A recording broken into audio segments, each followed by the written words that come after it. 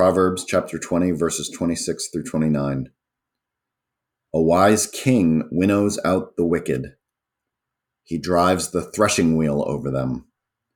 The lamp of the Lord searches the spirit of a man. It searches out his inmost being. Love and faithfulness keep a king safe. Through love, his throne is made secure. The glory of young men is their strength. Gray hair, the splendor of the old. I love the first line, a wise king. I actually went a little bit off the reservation when I read about this, but I think it's important because we had a speaker at Stanwich Church that was talking about, the Constitution and what makes America a unique place in history.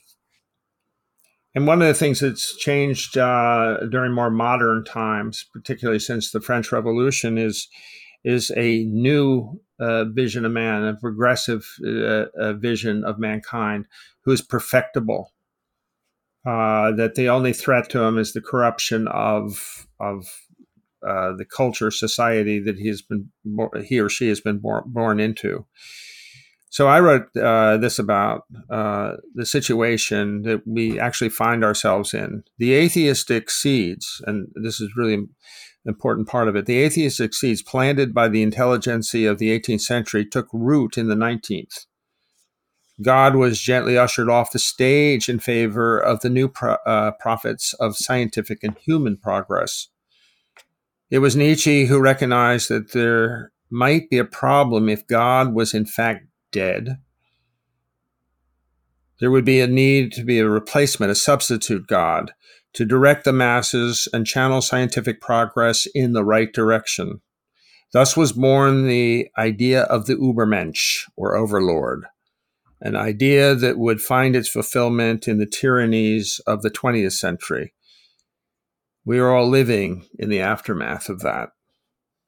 And I thought that the talk that we heard was really dealing with the two views of human nature that basically was split in different, went in different directions during the Enlightenment, where basically the intelligentsia and the culture said God doesn't exist. And then in the 19th century, they said, well, we have to make him up. And in the 20th century, we got the results of the experiment, which is not good.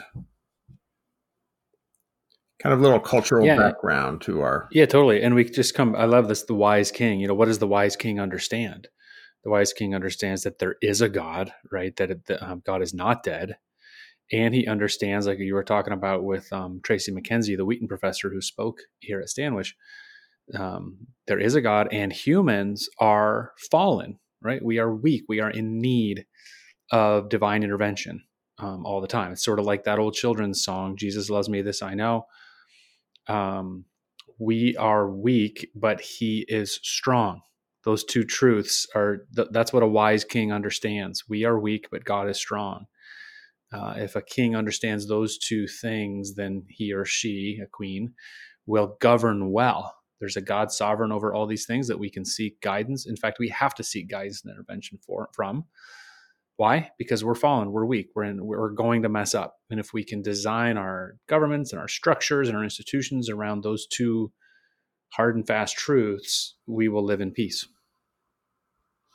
Yeah, the fact is the wise king of kings like David and to a certain extent Solomon and others were replaced later on with kings that were untethered from God. They went their own way, and you can go back to the 1586 BC and Jerusalem's. I think that's when it's invaded and destroyed. Anyway, it's a bigger story, but I think it's very important for me as somebody who did study history and English lit and other things, the liberal arts. is to know where we stand in history as well as knowing where we stand in terms of our own times. Not apart from, but central to that is our relationship to Jesus Christ. Amen.